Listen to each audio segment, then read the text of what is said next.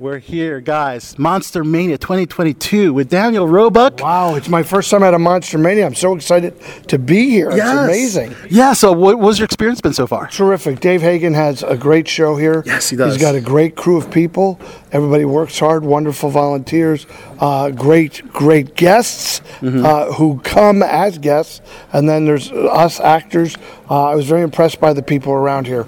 So these shows are great, and I think he does a great show. Yes. So, speaking of great shows, watched Munsters last night on Netflix. Yes. Fantastic film. Wow, Rob Zombie doing a PG movie. I know, isn't it What was that like? And did he change his directing style to kind of be more of a family film? No, not at all. No, Yeah. a director's a director. I mean, but believe me, it'd be great if you could do only one kind of film, but really every director wants to do every genre. Yes. And I think Rob Zombie is just a great director, so he could certainly do this great work on a PG movie. He could do a G movie. He could do an opera. I'm sure he could do anything he wants to do. Yeah. I think you did a fantastic job as the Count. Tell us about your experience getting in that makeup chair and getting all the blue on. So I wanted to be.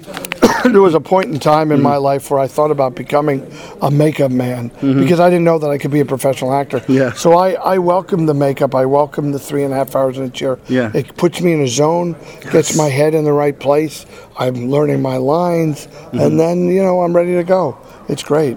All right, so Rob loves to use a lot of the same actors in his projects, and I read that he wanted to choose a lot of the actors he's familiar with because of on-set chemistry and didn't want to... 100%. Yeah. Every director uses the same people over and over again.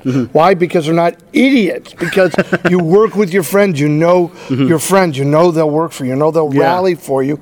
And you know their abilities. So you cast them based on their abilities. It's very funny to me. Things that are funny to me. Rob Zombie gets a lot of flack for starring his wife in every movie. Tim Burton starred his wife in every movie. Woody Allen starred his wife in every movie while he was molesting her daughter. This whole no, but it's true, folks. It's gross, Woody Allen. I think he's retired now anyways. He's what? He retired. I don't care.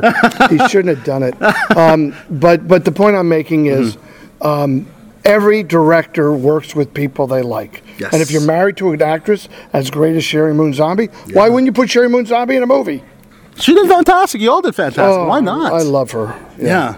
Now, you filmed overseas and a combination of Los Angeles both, right? No, all overseas. Budapest, Hungary. All in Budapest. So the LA was kind of a fake LA. Yes, it was a complete fake LA. Oh, wow. How was it filming in the Budapest area? It was great. I mean, the only problem was there's. Have you guys heard of coronavirus? Has that come up? You've heard about it, and some of us had it. Sadly. Not anymore. No. It's been a couple of years. Just kidding. Anyway, but what's funny is I keep getting this cough, so hold on. Okay, that's quite all right. Which I promise isn't coronavirus. That's great. You got to nourish the throat there, right? I promise it's not coronavirus. Oh, really? You're a doctor? Right. Okay. Wrapping it up. So it was a great time working in Budapest. Problem was there was this thing called COVID, which everyone may have heard about. Right. So they wouldn't let us do stuff. And they wouldn't accept. I went there fully vaccinated in America, and they did not accept our American vaccine card. Wow. I said, "Who do you accept?" Slovakia. Oh, jeez. It hasn't even been a country since 1941. So anyway, that's a joke. I know it's probably a country. I'm going to figure that out. Don't write me letters. I am a Slovak. Anyway. So yeah, it was great. That's fantastic. So I was curious about the possibility of a sequel. I hope so. Yeah. I think people should start a petition, a demand. They should demand it. Yes. Demand that there's another Munsters movie starring us. Of course, the same cast. Now, I also read that they didn't want to do black and white. Color was 100% on. Yeah, on, Rob would have done black and white, but you Yeah. got people, again, these nonsensical things people write.